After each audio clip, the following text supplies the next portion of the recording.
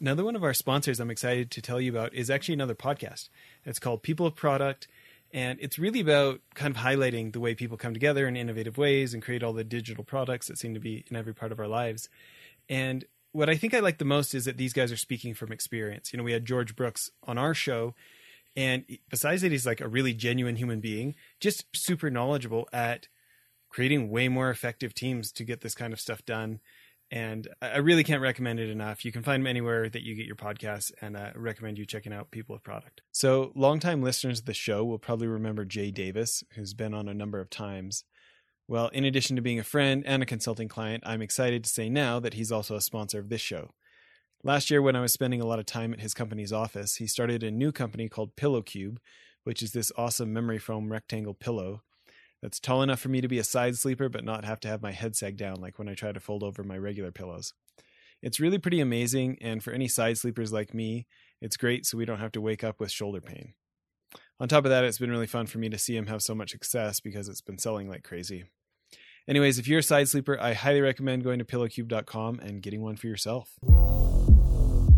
In the financial services industry, you better have an ability to hold digital currency. And there are things like, I guess, dirty wallets and clean wallets. There are offshore money and onshore money. And very quickly now, digital assets are falling under a regulatory environment. I guess it's kind of like if you can't beat them, join them. And so clean wallets are... Welcome to Innovation and Leadership, where I interview uncommonly high achievers like top investment fund managers, elite special operations soldiers, startup CEOs who sold their companies for billions of dollars, pro athletes, Hollywood filmmakers, really as many different kinds of experts as I can. The whole idea is to hear how they did it and then what advice they have for the rest of us that can be applied to the organizations we're trying to grow and innovate. Thanks for listening, and I hope you enjoyed today's show. Today on the show, we've got Dr. Lisette Cooper. Lisette, thanks for doing this. I'm really glad to be here, Jess. Wonderful to be with you. So I've really enjoyed getting to know you a little bit already. I'm looking forward to the conversation today. You have a very accomplished background. Can you give people a little bit of your story of Harvard and growing such a great company and selling it to Franklin Templeton and shareholder activism and give people kind of the quick overview, and then I want to go in depth on a bunch of these. Okay, I could do that. Let's see. I got a PhD in geology from Harvard University, and then I went to Wall Street, a career on Wall Street. And I guess the transition, they were looking for rocket scientists, but I misheard. I thought they were looking for rock scientists. So, but it seemed to work anyway. And I went to work in capital markets for Merrill Lynch on the West Coast, kind of doing quant things. It was the math that was the real transition, like the stuff I did in my dissertation that I thought was the heat flow equation was what Wall Street they used to price options. So that was really the transition. But all of that high finance and everything was really only like 20% of what you needed to know. Really, people skills were 80% of the job. So I sat and learned and listened from all of these, fantastic salespeople and business people all around me. And from there, I went to run the consulting group at a risk management firm and really learned how to manage money, run investment strategies, and started Athena Capital Advisors initially as almost like a joint venture, but like a revenue share with that risk management firm running strategies for institutional investors. Those were the early days. And was that like 93 when you started that? Yeah, that was really a long time ago, 93. And after a few years, I learned about something called a multifamily office. And these were really, really high net worth families who kind of managed their money in an institutional style. And I thought that would be a great idea. I could take all these skills that I'd learned running institutional money and applying it to families, and that would be a lot more fun. So I went to a friend that I knew, and we owned a couple airplanes together. And I asked him what he thought of that idea, and he said, "That would be great, Lizette, and I'll be your first client." So that was in the early 2000s, and we kind of went from there. I knew a lot of professional investors, so the core of our client base were professional investors, and we kind of became the investor's investor, and kind of grew from 1 billion of assets to 2 to 3, and so on and so forth. And just last year, having built this multifamily office to a point where I don't know, it was time for it to be passed on, and for my employees and the families, and have a long-term home for multi-generations. So I looked around for a place to sell my firm that would be around for the long term. Well, I think that, last numbers I saw from October 2020, Franklin Templeton had about 1.4 trillion under management. So it seems like you made a solid choice there. Yeah, I really love the firm. Fiduciary Trust is a subsidiary of Franklin Templeton, and they've been managing money for families for 90 years. They're one of the original trust companies. So I thought, okay, they're going to be around for the long term. And it was a strategic acquisition for them. They didn't have so much of this multifamily office kind of money run the way we ran it, and especially impact investing that we'd been doing for about 20 years. And I just loved that the parent company, Franklin Templeton, even though it is a publicly traded company, that 40% of it was controlled or owned by one family, the Johnson family. And so they don't really have the short-termism of most public companies. And besides that, the CEO of Franklin Templeton was a woman, Jenny Johnson. So I really like that too. So it's a great home for us. Oh, that's so exciting. And, we got introduced through General Votel, who's been one of my favorite guests that we had on the show. And he spoke so highly of you. I was really excited when we got to meet. How long have you been involved with the Benz organization? Yeah, I think I got involved with Benz in 2016. And actually, I had no idea when I joined Franklin and Fiduciary Trust that Larry Huntington, who's one of the former CEOs of Fiduciary Trust, was one of the original Benz members and on the board, which is amazing because there's only like 400 Benz members in total, and with some pretty cool members like Jeff Bezos and so on. But anyway, I learned about it from one of my clients who was a member of Benz when they first looked into having a Boston office.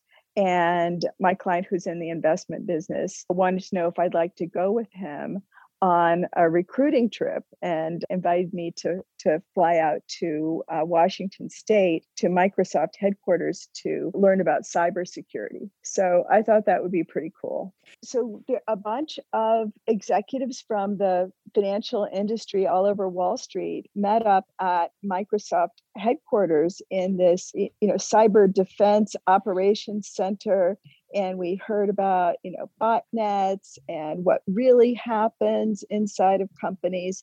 And I came back from that. And first of all, we changed our software that we use to, for our virus protection. I decided, oh my God, we really do need to go to the cloud, because I realized for the first time how it really works when criminals get inside your network, and what's the difference between a state actor and a non-state actor and all of this. So I learned so much to help our company protect our clients, and also got a tremendous appreciation for Benz. So of course, joined Benz. So, the name Business Executives for National Security partially explains it, but for people not familiar with Benz, how do you communicate what their mission is? Yeah, it was formed originally to bring business risk management practices to help our national defense, to really bring those practices to national security. And the way I think about it is it's a two-way street, because it really helps us as business executives understand what we need to do for our businesses to protect ourselves and what's really going on in the interests of national security. And for me, I've also developed a tremendous appreciation of our men and women in the armed forces and what they do for our country. So it's a two-way street. We really help each other. Yeah, it's so great. For people who are interested in it, what does the application process look like, or what kind of executives are they that typically join BENS? Well, first of all, one thing people should know is that it is fiercely nonpartisan and independent. So it has completely stays out of politics, and also tremendously strong ethic against business development, and very much of a do action oriented kind of organization. There are a lot of CEOs, prominent members might be like Bernie Marcus, who founded Home Depot, or Fred Smith from FedEx, but I was a CEO when I joined, but that's not necessary, but a lot of C-suite executives. And it's great if you do have resources that you have at your fingertips that you can contribute to help with efforts. But, really, I think that strong interest in national security and in, being a helpful partner. But I don't know, I just think it was tremendously fun. Everybody does different things. Some people like to help with projects. I really love the trips and the travel. It's such a great mission, and it's fun to see, people from industry, helping out too. You think these folks in the armed forces and the intelligence community that give up so much to ensure our way of life. It's great to see anyways that the rest of us can be helpful to them and try to make their job a little easier in some way, right? Yeah. I don't think I really answered your question about what the application process is. And I'm not sure I really know that exactly, except to get to know someone in your community who is a member. There are 7 regions: Boston, New York, Washington, D.C., Atlanta, Dallas, San Francisco, and Chicago. So certainly if someone who's listening to this podcast is interested, you're welcome to reach out to me and I can put you in touch with someone in your region. Oh, that's great. Well, I want to talk about a number of these things, but I feel like I want to talk about one of the things that you and I share in common, which is a passion for protecting kids from exploitation and going after folks creating child sexual abuse imagery and countering child trafficking. Can you talk about, the thing that I was just so impressed when we first started talking about how you've been able to use money to help influence some of the largest corporations in this country start to protect kids better? Oh, thanks for asking about that. Yeah, we had a great conversation about that. And, one of the things that we do in my firm, people want to align their wealth with their values. And so we help them do that. You can use philanthropy, or you can do something that's called sustainable investing or impact investing. And one of the toolkits in impact investing is shareholder engagement. So we had some women who were super interested in using their wealth to help other women. And I think they got especially riled up around the 2016 election and around the time of the Me Too movement, and just wanted to figure out, I've been doing this gender lens investing and, I'm helping other women investment managers. I want to do more. So we embarked on a process of really filing resolutions and shareholder engagement in 2 big areas. One was around women in the workplace, things like gender pay. And the other was dealing with sexual violence and violence against women and children. And what we landed on was working with companies to protect against online child sexual exploitation. And the very first company we worked with was Verizon. A lot of us were in New England, and we'd get together in different people's living rooms and talk about what companies did we want to target? How did we want to go after this? And it doesn't take very much stock. At the time, only $2,000 worth of stock. Now it takes $25,000 if you've held it just for 1 year, or $2,000 for 3 years. But we hired a consultant to help us. And with Verizon, we wrote a shareholder resolution lambasting them for some practices they'd had on their businesses. And we got 35% vote. And the next year, they hired a head of child safety. They divested themselves of some businesses that had some real problems. And they've been a great partner. And we've worked with management behind the scenes to, do some terrific things to help children. But the next year we went after Facebook, and I was the lead filer in an engagement with Facebook. And that's gotten a tremendous amount of publicity. So you want me to go into the Facebook engagement a little more? Yeah, for sure. Yeah.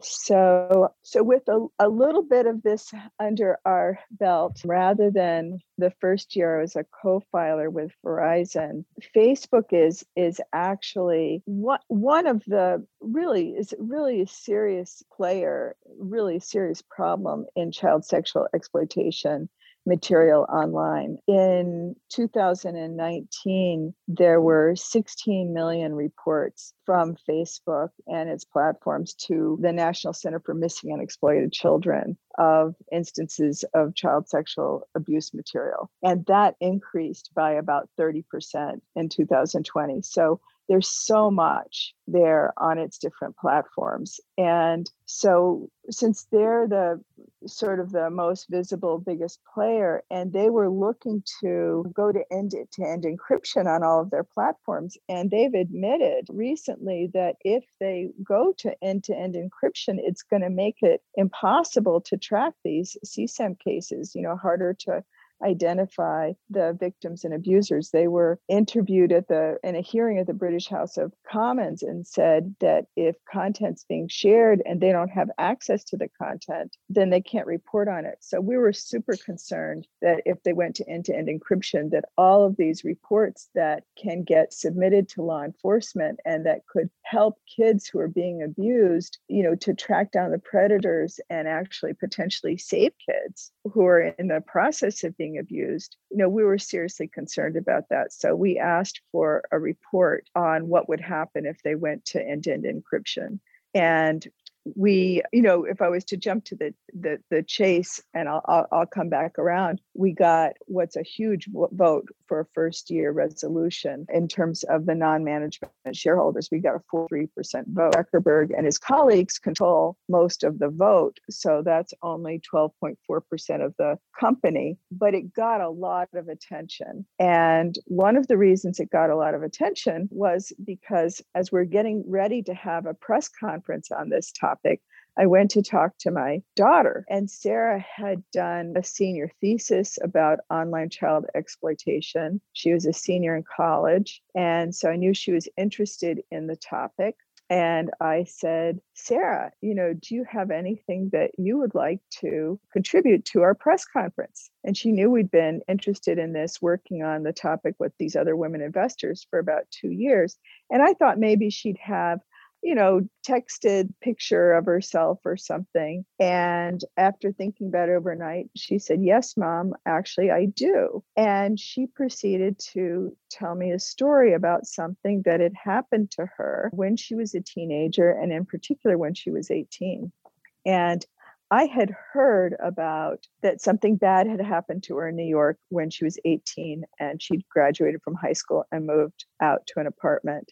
I knew, that bad thing had happened in New York, that she might have died, but that's pretty much what I knew. And what I didn't know was that she'd been groomed on Facebook by a sexual predator for over 2 years. And that summer when she turned 18, those 3 weeks that I didn't hear from her, and I just got a phone call saying, I miss my mom, that during those 3 weeks when she was out of touch with me, that she had been kidnapped by this person that she'd met online on Facebook and taken across state lines and sold into sexual slavery, that she was, sold into prostitution and held captive against her will. And she did manage to escape by calling someone she knew. She was able to do that, but I had no idea. And she said she didn't want to tell me because they said that they would kill her, they would kill me if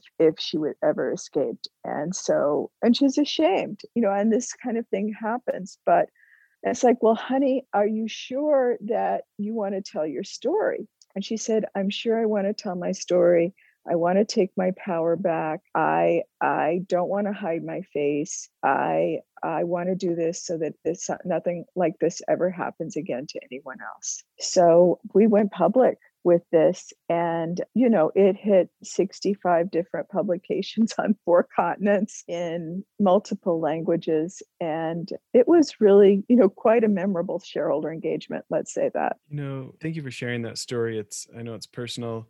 I think about it, it's such a complex issue. My wife's mother, we've talked a lot about our charity Child Rescue on this show over the years. And it was, in some ways, there were some similarities to the experience we had.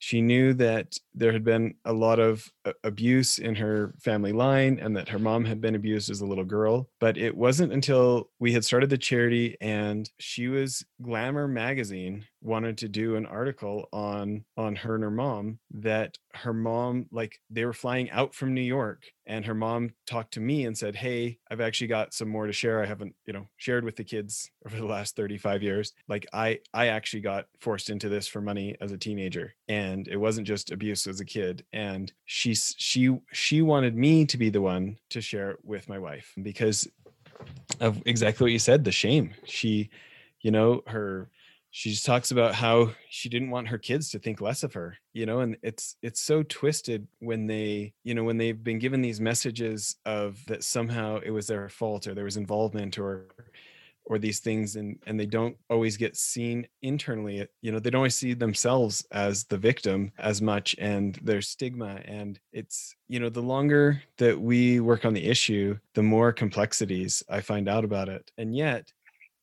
she was the one who broke the cycle, so it didn't happen to my wife. And it'd been going on for almost 100 years, over 4 generations.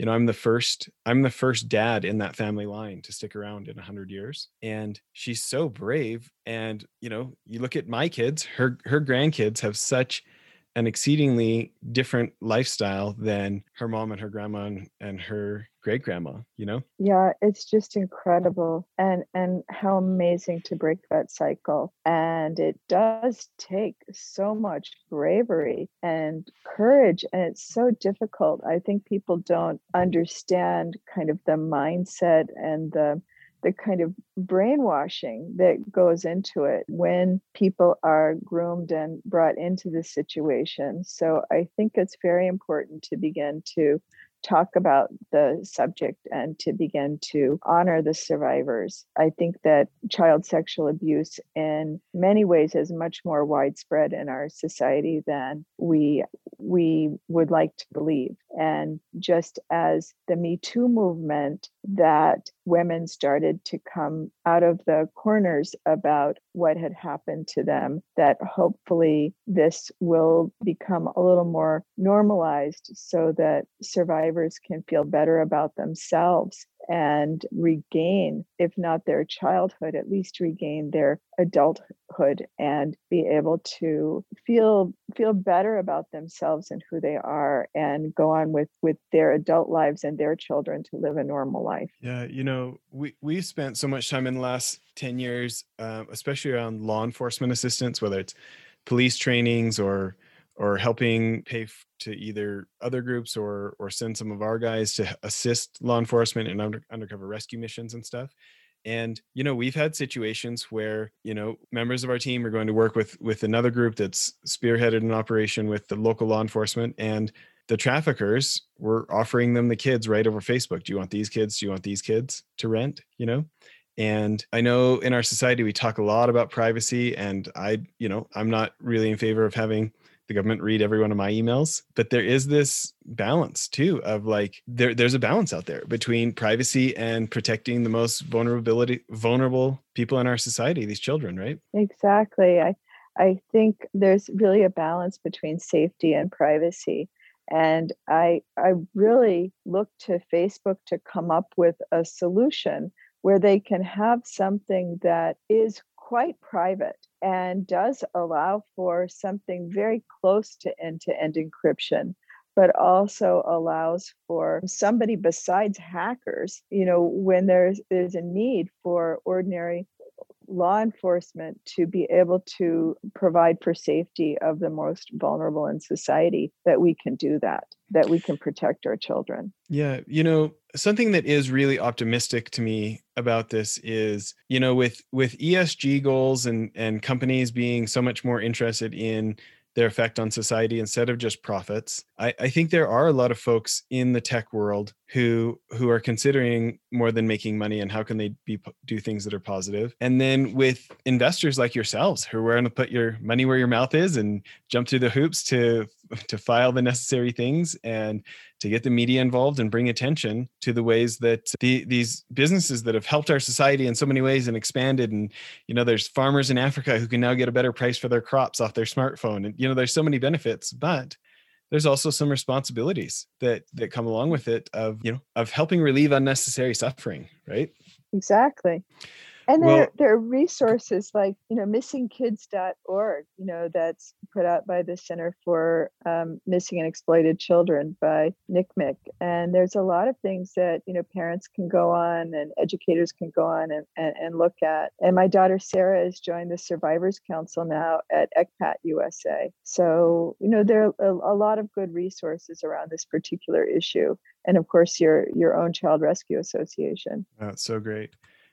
I look at, we've got such good friends at NYPD and LAPD and other organizations that tell me a lot of the stories of the cases that they're making off of some of these platforms. And just doing the right thing isn't always enough pressure. So I think folks like yourself and those that you work with to help add a little bit of extra friction for folks, keeping the status quo and instead getting more responsible it's really an optimistic thing for our country that the actions you guys have taken already have had the effects they've had and would reasonably have more effects in the future. Thanks, Jess.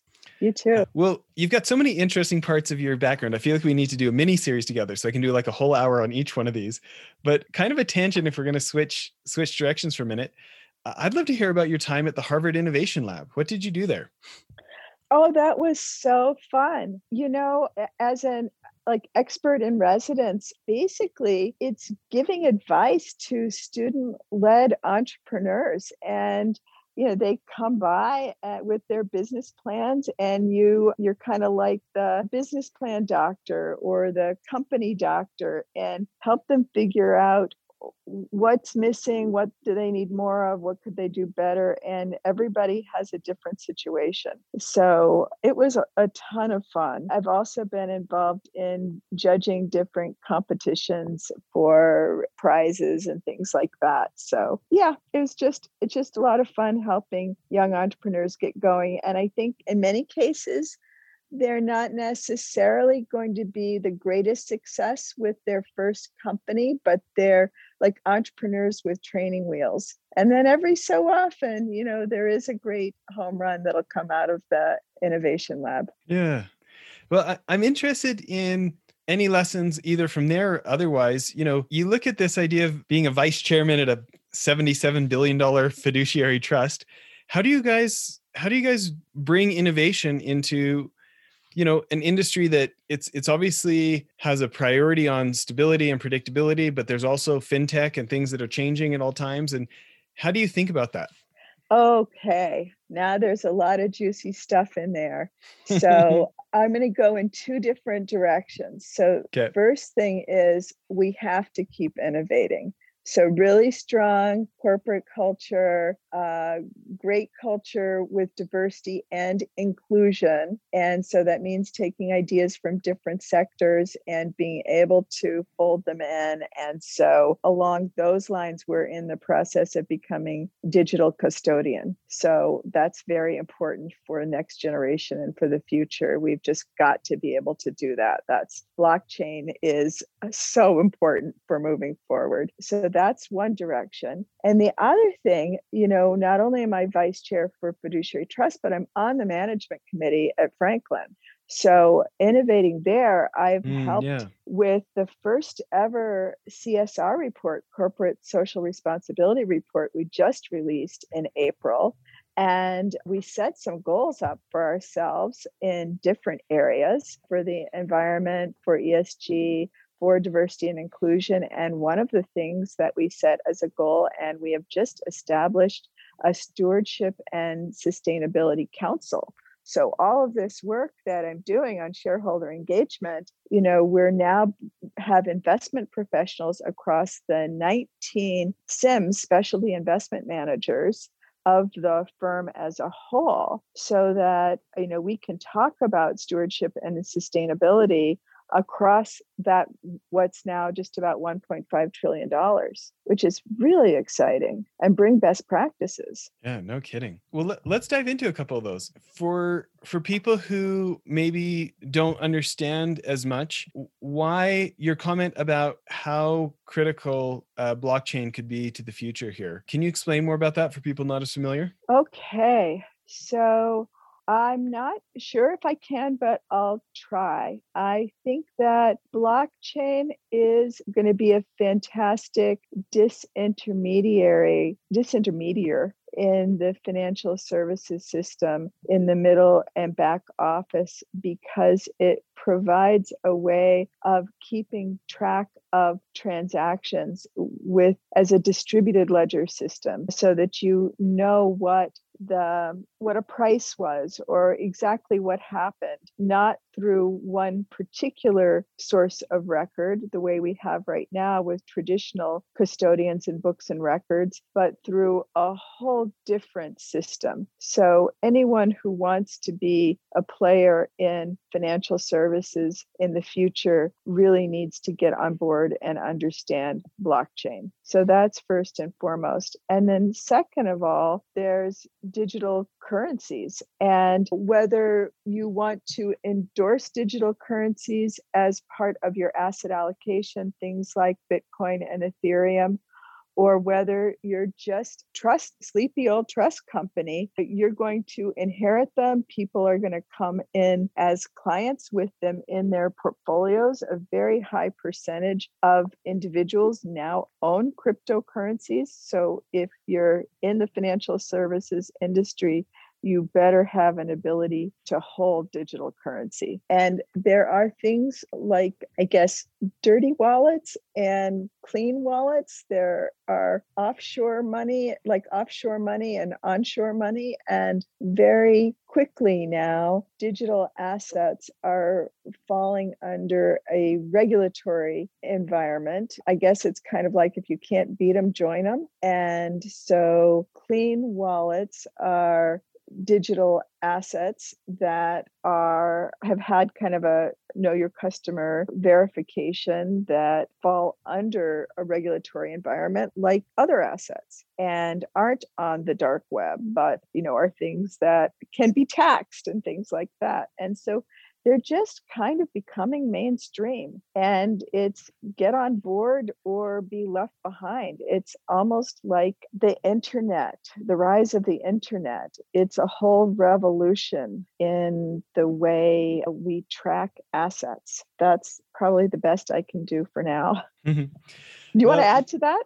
Well, I mean, one of the things that's interesting to me is, listeners of the show have heard this too many times, but I became a millionaire a couple of different times in my 20s and lost it all due to speculation. And then about the time I was turning into my 30s, I became a real devotee of Warren Buffett and compound interest investing, and kind of have a soapbox against speculation when people think they're investing, when they think they're investing, but they're actually gambling, And so for me, a lot of the cryptocurrencies are tough when they get promoted to somebody who doesn't understand the risks of it. It doesn't have an intrinsic value. It's just changing based on human emotion, right? The price. And at the same time, I am such a fan of the kind of security that becomes available with blockchain. I mean, I had a buddy at BP who had made $5 million for the company on a credit default swap. And I didn't know much about derivatives. This is 12, 13 years ago. And he was explaining to me like what a Wild West industry it is, like where sometimes back and forth between the financial institutions, like, there'll be $200 million in derivatives that's only tracked on an Excel spreadsheet. And like somebody will get like an email like 18 days later or 3 months later, hey, you guys were 200 million off on that. Can you send over the money? I just looked at this Excel sheet again, and I think you guys forgot to send that one. And they're like, oh, shoot, sorry. And like people hush it up because tracking was so bad on a lot of these derivatives. And there's other financial contracts that, like, I think regular people would be shocked how insecure some of the tracking is. I don't know if you've ever seen that in the industry, but some of those things that I understand have happened, the idea of having a independent ledger to track, I mean, even for us, we're ramping up our big real estate investment trust. Like the ability to not have to spend so much on title insurance, if titles were tracked on blockchain, you know, things like this, I think are massive efficiencies that only help an economy. I don't know if you Yeah. feel differently than any of that. No, I think that blockchain is just absolutely an idea that is so powerful, that is going to revolutionize the financial world in so many different ways, and that it has to, because it's an independent way to verify things like ownership or quote unquote the truth. And that really matters a lot. You know, we've gone to these digital sources of truth, and you know, a piece of paper can be altered, copied, counterfeited, but the distributed ledger is very, very difficult to mess with. And I think if we go to a place where at one level of computing power that it can be messed with, then we'll fix that and we'll go to a whole nother level of computing power. It's revolutionary. It's definitely where the world is headed. And in different places, from title insurance to I'm trying to think of all the different possible applications, anywhere where you need to know what really happened, a string of transactions, what the real value of something is. Yeah. You know, another topic I'm really interested in your thoughts on is wealthy families get focused on a lot by the media. And, you know, I think it's a fascination for a lot of people. I mean, look through history, how many of the fairy tales are about kings and princesses, you know, like it's an element of endless fascination for folks. But I think there is a lot of misconceptions out there about, you know, businesses that want to do business with ultra high net worth families. You've been so successful in that space. What's one of your principles that maybe not everybody realizes when it comes to making your firm magnetic for those type of families who have lots of choices to want to choose you? Okay, so, well, where to start? I mean, what came to mind immediately is, first and foremost, you know, they are just regular people like you and me. They have complicated lives. So if they can trust you to take care of those issues in their lives, really, really trust you, that's super important. So you need to come in as a trusted advisor already, vetted already. And that's through a center of influence, someone that they already know trusts you. That's how you're going to get in the door. And then from there, you just have to really demonstrate your competence, that you know what you're talking about, you're nice and personable, and you're going to make all of these, you know, headaches go away from them, and either keep them from losing their money and help them make money so they can sleep well at night and do all of the great things that they want to do in their life. And you're going to take care of all these other things for them. So they just have to trust you to do that. It's very simple. When you think about how many people claim to be able to do that for them, what do you think makes the difference in them finally choosing to trust you? Well, again, I think that most people who are wannabes on that side, you really have to have the bona fides. So who is it that they already trust, right? They probably trust their estate attorney, they trust their parents, maybe somebody that they know from college, but you know, who is it that they already have really close relationships with? And so if those people also trust you, somebody they sit on a board with, business partners, you're not going to just come in and make a cold call on someone with $1 billion or someone with $100 million.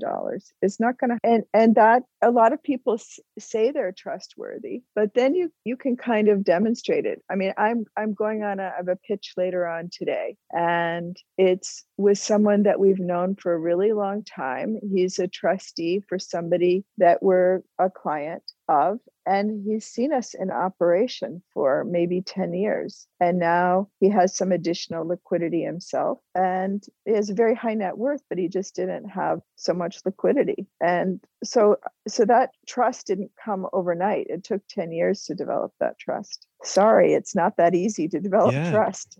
No, it's such a good point. You know, I would love your advice on this. We're working on a new little group at the media company. You know how there's like Bloomberg Live or Wall Street Journal Live where they do events, right? Yeah.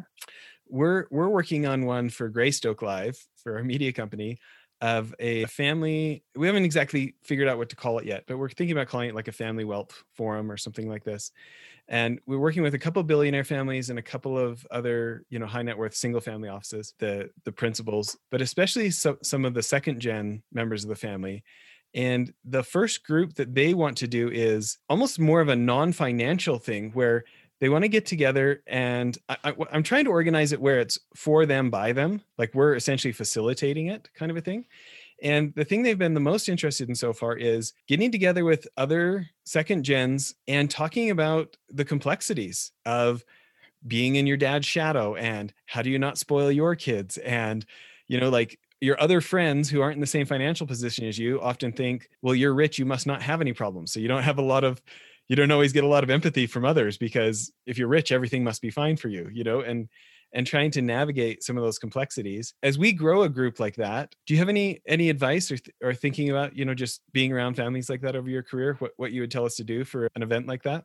Yeah, and I'm thinking of my wonderful partner, Gail Cohen, who also would have, tremendous advice for you on that. But what I'm thinking about myself is, yeah, of course they have problems. And of course that the biggest issue is that you don't want to spoil your kids. And I think that as people move on in the first generation, after they get through the business of making their money, that immediately the next thing is, how do I not spoil my kids? And then that's the first thing for the second generation, is how I don't spoil my kids. And it's not that easy, because it really, well, it is easy in a way, is that the kids, it's not what you say, it's what you do.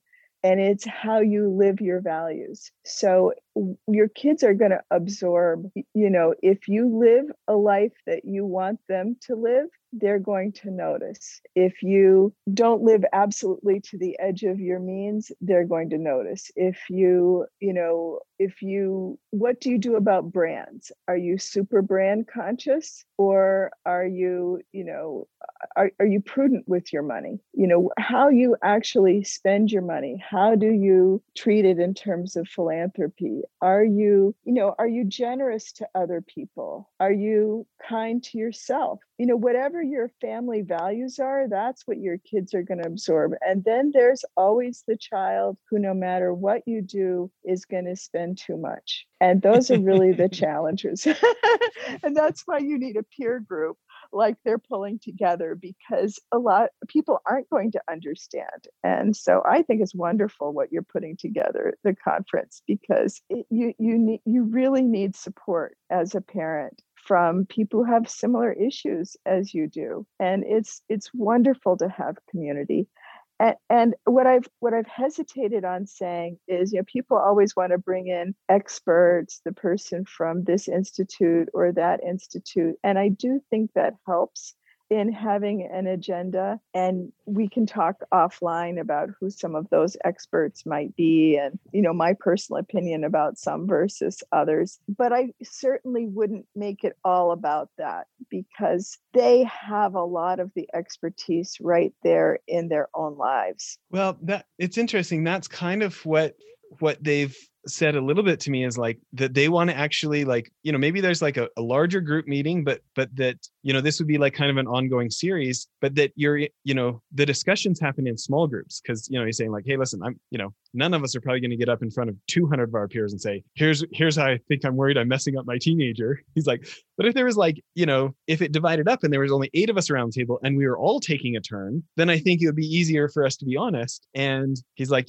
I'd love for people to get assigned a case study where they need to make a case study on themselves and then come present it to us, and we can discuss about it and then say how it's showing up for us. And so we're exploring some different ideas, but I would love, let's have another call. I'd love to hear about those suggestions. And it is kind of my attempt here of, can we kind of nail the product market fit right off the bat by kind of letting them be the ones who invent it or co-invent it with us, Yeah, I think that's a fantastic idea. A small group, not more than 8, give everybody a chance to speak. case study, speak into it, because I think they really actually are the geniuses, that they'll be able to help each other, I think, way better than the so-called expert.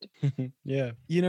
Another question I have is, there are so many folks who they see the potential of being in the financial services industry and the potential large rewards that are possible, and they're ambitious and they've got degrees from great universities, or they're lifelong self-learners, things like this.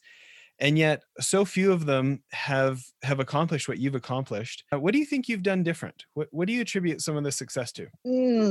Listening and humility. I think being able to take some feedback, but really be able to take in other people's point of view. That's super important. And the biggest inflection point, I think, is when you want to go from being a manager to that next level of manager of managers in your career, because that's when you have to learn how to delegate to other people who are better than you. And so you have to actually be humble about what you're not good at, so that you can stop doing those things and give them to other people and help develop them in their career, so that you can keep good people around you and under you who want to work with you. So this is interesting. I just did an interview this morning with a Greek guy he's over at Cambridge, and they've invented some new ways that looks like they're going to be able to save liver transplants, that, a donated liver from somebody who's passed away that wasn't good enough and had to go in the trash, and they've come up with new ways to build essentially mini organs, these injections they're doing. It looks like their breakthrough is going to make it so, like, a lot of children may never need to get the transplant in the first place because of what they're injecting and all this stuff. Well, he's gone from being a doctor and a researcher to an entrepreneur, building a business out of this. And we had this discussion this morning. In medicine, there's so many people who they got ahead by being an individual contributor. They got their degree. They're the ones who have won so often playing an individual sport. And now he's got to get a bunch of these folks together and play a team sport of doing the startup together. So I'm interested from your point of view. There's so many portfolio managers or people who, they got their fancy degree. They got their bonus when they were at Goldman. And yes, they work together with others, but a lot of times there can be reinforcement of your success yourself. And yet at higher levels of businesses, if there isn't good teamwork, that's you're unlikely to have strong growth, at least in my observation.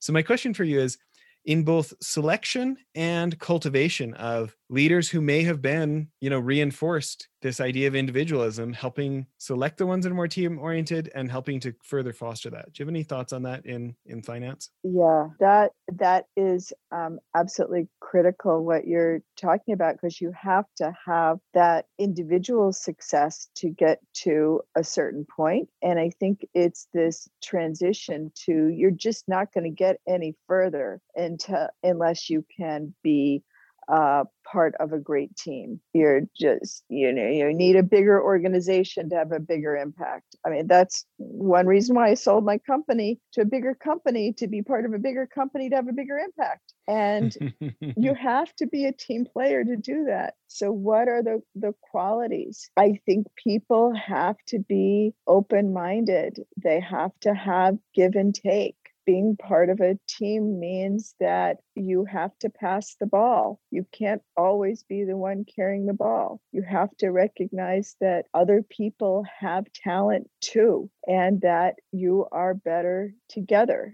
And again, understanding, having a little bit of self-awareness. And this is where maybe my whole world, that I don't know if we've ever talked about meditation and contemplation and yoga, and, actually being able to sit still long enough to see how the world really is, not the way you want it to be. And so that means noticing, hey, actually, I'm really good at this. I should do this. I'm really not as good at that. He should do that. And then you can build a team. but you have to be able to deal with reality. I think we need to just do a whole series and have you back on the show.